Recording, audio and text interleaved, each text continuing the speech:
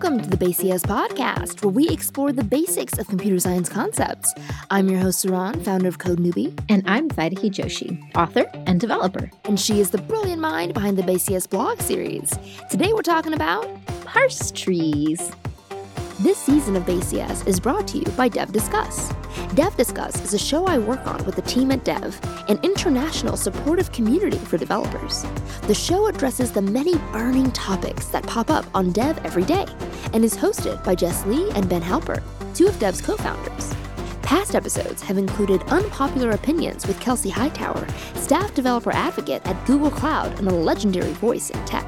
So an unpopular opinion should be like, computers were a mistake. Was this all worth it? And how changing your name is a difficult, unsolved, and sometimes personally devastating problem in tech. I basically walk through this world, through this minefield of not knowing when I'm going to have this sort of deep emotional wound reopened. As well as how little-known tools can have big productivity gains. And I think it gives me the sense of structure, which I really enjoy. And also, you can color code different things. Each episode features interesting guests from diverse backgrounds who are active in the software space. This podcast is your place for burning tech questions, answers, and genuine conversations. And we also end each episode with commentary from the everyday developers who call Dev home. You'd be surprised how many things making music and coding have in common. True to the Dev community, Dev Discuss wouldn't be possible without the input from all of you. So listen, rate, and subscribe to Dev Discuss wherever you get your podcasts.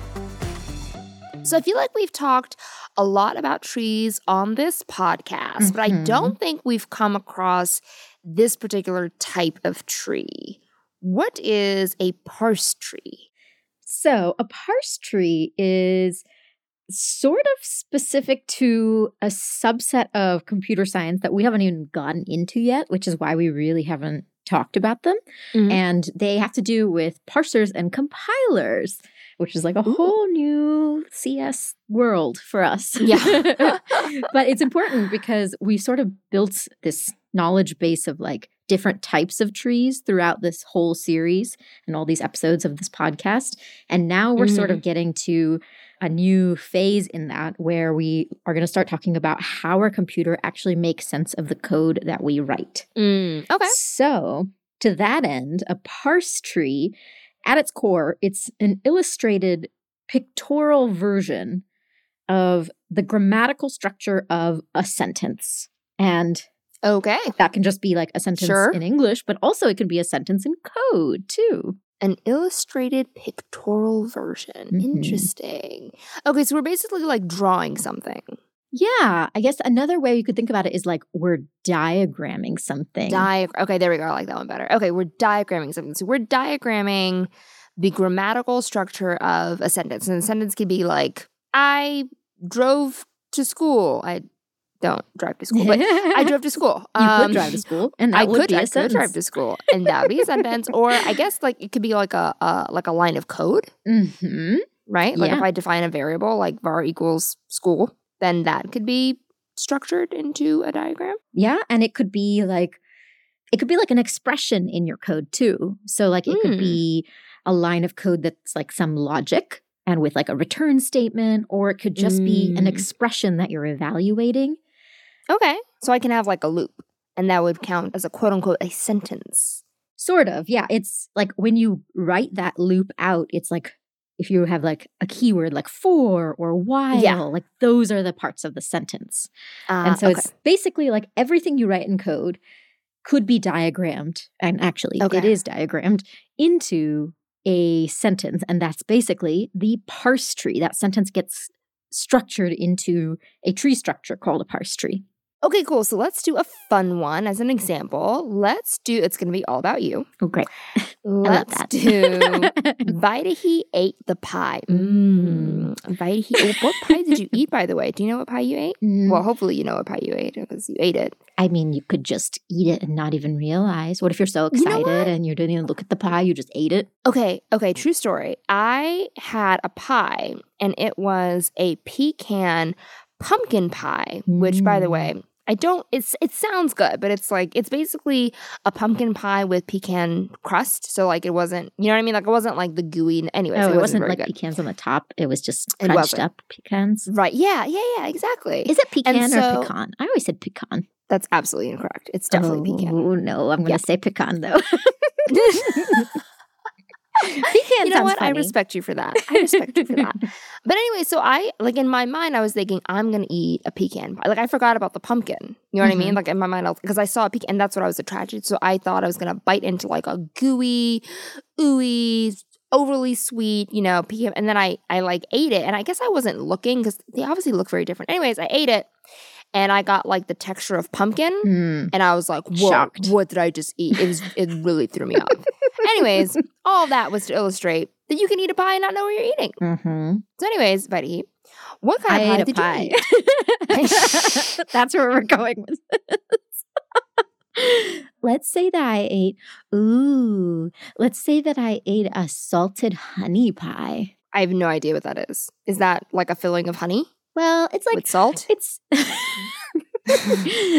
have you ever been to like Milk Bar? They have something called like the crack pie. Crack pie, so good. It's basically like that, but it's like a honey. It's like more stronger flavors of honey in the actual pie, and then saltiness, and it's delicious. I don't actually know what else is in the base. Like there has to be something else. It's not just straight honey. Can't be straight honey. No, there's other things. Great. I ate the pie. I did not deconstruct all the ingredients of the pie. You were too busy eating it.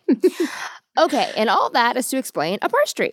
So, Vitaheat ate the pie is our sentence, and we're going to create a diagram out of this sentence. So, what do? What's the first thing that we do? Well, we need to break it up into smaller pieces because when you diagram a sentence, I don't know if you remember this from like, I don't know. When was the last time I did this? Like elementary school? Definitely not. Yeah. But in elementary school, like one of the things I learned was that when you diagram a sentence, you break it up into its individual pieces.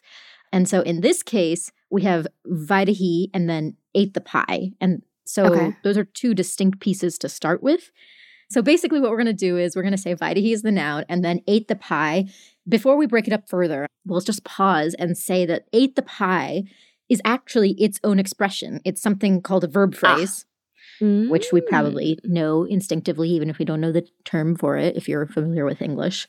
And if you have a noun and a verb phrase, well, you can't break down a noun any further, but you can break down a verb phrase further. And so we can break down ate the pie into a verb and then a noun phrase, which is the pie. And then you can break the noun phrase, the pie, into a noun, pie, and also a determiner, which is the. So yeah, we can break up Vitaheat ate the pie into all of those little pieces. And as we're breaking it down, you can sort of imagine that we start with a node at the top, which is the sentence. And as we diagram it, we break down the sentence into other nodes. So basically like children. And if you visually think about it, you can create a tree out of it. Right. So I have sentence as my root node, and then I have one child called noun, and then I have another child called verb phrase, because that's the first way we break it down. And then noun has nowhere to go. It's just Vitaheat. And then my verb phrase, however, can be broken down. So I have another child called verb and a second child called noun phrase. But because my child's name is verb. Yeah, that's why it made me laugh. Okay. I got a node named verb. I got a node named verb. That sounds like some like sitcom. Node named verb. Okay, so now I have my noun phrase. And then my noun phrase itself has two children, one called determiner, one called noun. And they respectively point to the and pie. Yeah, you got it. Myself a little tree. Yeah. And if you think about it, like it's interesting because when we had that sentence and I was like, okay, let's break it down. And you instinctively knew like, well, ate and the pie, like let's break it down into its pieces. How did we how did you know how to do that? Well, I'm a genius, so it was pretty easy for me. Well, if you weren't spectacular and smart, how would you do that? Well, I guess I just know how the English language works, right? Like I just, I learned these things in school and whatnot. Yeah, and you used your knowledge of English grammar and like the syntax of how like a sentence is structured. Like you knew what the nouns were and you knew like how the nouns and the articles and the verbs sort of work together to construct a sentence. And basically the grammar and the syntax of a language, those are the rules that define that language. And so when we're working with the English language, knowing the grammar and the syntax of English, that basically is like your guidebook of understanding how that language works. And it's the same thing when you replace the English language with any kind of programming language. You need to know the grammar and the syntax in order to make sense of any sentence or expression or line of code, right? Okay, so we need some type of grammar. So we need like code grammar. Exactly. You need like grammar in the sense of like rules in your code of what is legitimate, what's legal, and what's not, and what's correct and what's not. And actually, we started this whole conversation with parse trees, and this is sort of where parse trees comes into play. When you break down the expressions in code, and when you diagram it out, you create a parse tree. And parsing is the way that our computers, our machines, basically check if a sentence is grammatically valid in code. So we talked about this applying to the English language. We talked about applying to coding, although we haven't really worked through a coding one yet. Are there other things it can apply to, or is that mostly it? Oh, no. So you don't have to apply it just to the English language. You could do it for anything that would be a valid expression in code. So, for example, you could do it for like a mathematical expression, like 1 + 1 or 2 × 3. All of those are like just simple expressions, but you have to make sense of them. You have to know how to parse them and read them to know what the line of code is saying. In the case of a mathematical expression, you have to know what operation you're trying to do and what you're trying to operate on, right? Yeah, absolutely. So can we walk through an example of a expression and figure out what it would look like as a tree? Yeah, let's do that. Let's do like a simple expression, maybe 2 × 8. So we have 2 × 8. That's our expression. That's our root node. And I want to break that down. And, well, I feel like there's only 3 parts, right? Like it's either a 2, a times, or an 8. So do I just have like 3 child nodes that just say 2 and then times and then 8? Sort of, yeah. Well, there's one little caveat here, which is that you're right that you can't really break down times any further because it's like an operation. Like there's nothing else to go with that. But when you have 2 × 8, what you want to do is break it down into its smallest possible expression. And so 2 and 8 are actually expressions in and of themselves. Oh. And this is important because we're working with a simple example here, but if we had a much more complicated example, it's worth mentioning that a single expression can contain multiple expressions within it. And it can also contain things called terms and factors and internal expressions. So like in our example, 2 × 8 is the entire expression, and the number 2 is a factor. It's like an expression in and of itself, but it actually can't be broken down further. But it is technically still an expression. And then my 8, I'm assuming, is the same thing? Exactly. Yeah. That's just like a little thing to know. It's not super important for the context of this, but it's worth noting that if we had something bigger than 2 × 8, you could have an expression that you need to break down even further into either like an operation or another internal expression. Okay, so in terms of my parser tree, I have my expression, my 2 × 8 expression as my root node. And then I'm going to pull out another expression, which just points to the number 2. And then I have my second child, which is just the times sign, which is its own thing. And then I have my second expression, which points to the number 8. Exactly, yeah. So now that I have this parse tree, what do I do with it? Well, we sort of need to interpret it, right? Because we started out with this expression. We're trying to understand what it means. We broke it down into its individual smallest elements, and that's what we built this parse tree out of. But that parse tree doesn't mean anything to us if we don't traverse through it and figure out, like, okay, here are the things we're trying to do. This is what this expression actually means and what we need to do with it. So we need to basically interpret the larger expression, make sense of it. And we already know about trees. We know there's 3 different ways that we can traverse through a tree. Do you remember what they are? Oh boy. Okay. So tree traversal. Okay. Let me see if I can remember one of them. Well, I remember one of them is just going like in the correct order, I guess, like going from, left to right, which I think is in order. Mm-hmm. In order is looking at the left child, then the root, and then the right child. Yes. Okay, I think that's the only one I remember. What are the other two? It's okay that you don't actually remember the other two. Spoiler alert. They are pre-order and post-order. In pre-order, you read the root node first and then the left and the right child. So you would read the root times and then 2, which is the left child, and then 8, which is the right child, which is a little nonsensical because what does that mean? And then post-order is you read the left child and the right child and then the root last. So that would be 2 8 times, which also is nonsensical. So the thing you remembered, the one way of traversing the tree that you remembered is actually the only important thing to remember here, which is in order, right. Which gives us the left child, the root, and the right, which would be 2 times 8. So basically, I was efficient in my memorization. Mm-hmm. And you figured out like the one way that we need to interpret this parse tree so that it makes some sense. Mm-hmm. But you stumbled upon something interesting here, which is that you remembered like the one way to do it, but notably, there are 2 other ways, which basically tells us that you could sort of interpret this parse tree in different ways, which just like put a pin in that. Okay. That complicates things slightly because it's not a straightforward answer. But in this exercise, like we kind of get a sense of how parse trees will show us what our expressions look like. And another term for parse trees is concrete syntax tree, or CST. Oh. And the reason that they have this name is because they show us what our trees look like. They show us like the concrete syntax of our expressions. So all that's telling you is like, okay, here are the parts of your expression. It doesn't really tell you what is the right way of expressing that expression, which means that you could have a single parse tree that allows you to come up with different ways to evaluate the expression, right? So we could have done 2 8 times, or times 2 8, or 2 times 8. They're all using all the elements of the expression that we started off with. They're showing us like concretely, here are the pieces of that expression.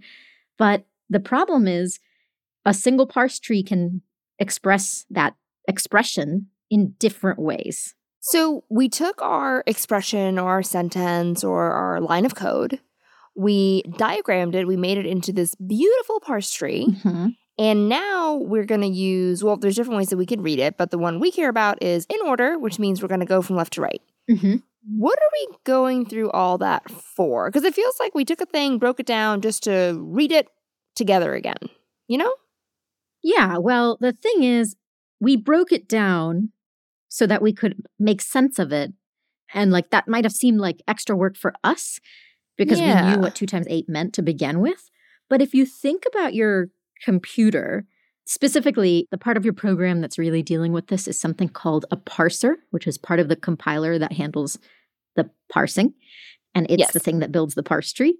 So your parser, whether you give it a simple expression or a complex expression, it doesn't know what it means without going through and evaluating the expression and breaking it down into its separate parts. And like, it's easy for us to look at an expression and be like, oh, I know exactly what that means. Or, oh yeah, Vita, he ate the pie. I know exactly like what's going on there. But our parser doesn't know. And our parser doesn't know how to evaluate a line of code without knowing what the different parts of that one single line are and what needs to happen, and also what order it needs to happen in. So something that seems very simple to us is actually not a trivial task for our parser. And actually, this is a great segue. The fact that there are 3 different ways of like evaluating and reading that expression in our parse tree, that's something called ambiguous grammar. Oh. And if you imagine that I just gave you like a bunch of symbols, and instead of 2 times 8, and I gave you something like, I don't know, 3 weird symbols or 3 words in a language you've never heard before or read before. And I was just like, Saran, tell me what this means. You probably wouldn't know off the top of your head just looking at it what it meant. And then if you made this parse tree out of it, you might not know what's the right way of ordering those things. Yeah. And so ambiguous grammar or multiple parse trees for a single expression is really bad. Because a parser would get pretty confused because remember, like, it can't do what we do intuitively. It's just following the grammar and syntax of a language. So if you don't know that grammar and syntax, or if you know the grammar and syntax, but now there's some ambiguity, what do you do? Okay, so connect this back to being a coder for me. So I'm a coder, I'm doing my lines of code. Would I ever be interacting with a parser or a parse tree? Am I making parse trees, or where's the connection? Well, if you are working in a programming language, like actually on the language, then you may very well be dealing with the parse tree. But also, if you are dealing with any kind of structure that gets broken down into a parse tree, which probably most programmers don't do on a daily basis unless they're doing pretty low-level things, then you might need to deal with it. But the important thing to know is that, like, whenever you're dealing with the syntax or the grammar of a language, whether you're adding a new symbol to it or trying to create some new operator, you need to tell the language what that means. Because if you give it something completely new and it doesn't know, like, oh, it's a method, or it doesn't know, oh, this is an operation, it will not know how to handle it. Right. And usually it'll tell you that. It'll say error. This is nonsensical. What are you doing? Yeah. And what's cool about that is that's like a syntax error, right? And where do you think that comes from? That comes from deep within the parse tree. When the parser reads your code and it's like, oh, I don't know what that is. It basically has built a parse tree and it has traversed it in some order, probably in order.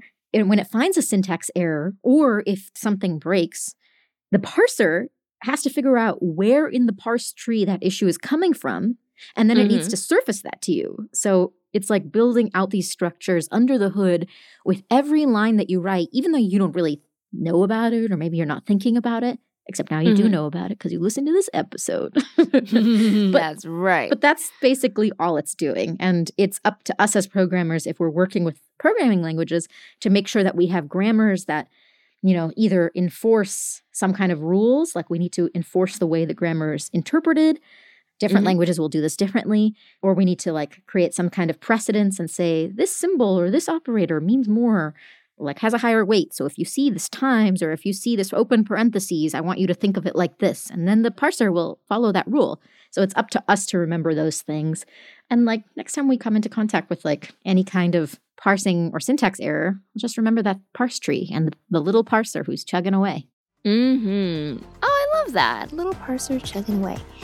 And that's the end of today's show. If you liked what you heard, please leave us a review and make sure to check out Vaidehi's blog post. Link to that is in your show notes. Also, make sure to take a listen to the Dev Discuss podcast that I helped make. It's the first original podcast from Dev, a global community of software developers of all backgrounds and experience levels. And the show covers burning topics that impact the daily lives of programmers and beyond. Hosted by Dev co-founders Ben Halpern and Jess Lee. This episode was edited and mixed by Levi Sharp. Bye, everyone. Thanks for listening. See you next week.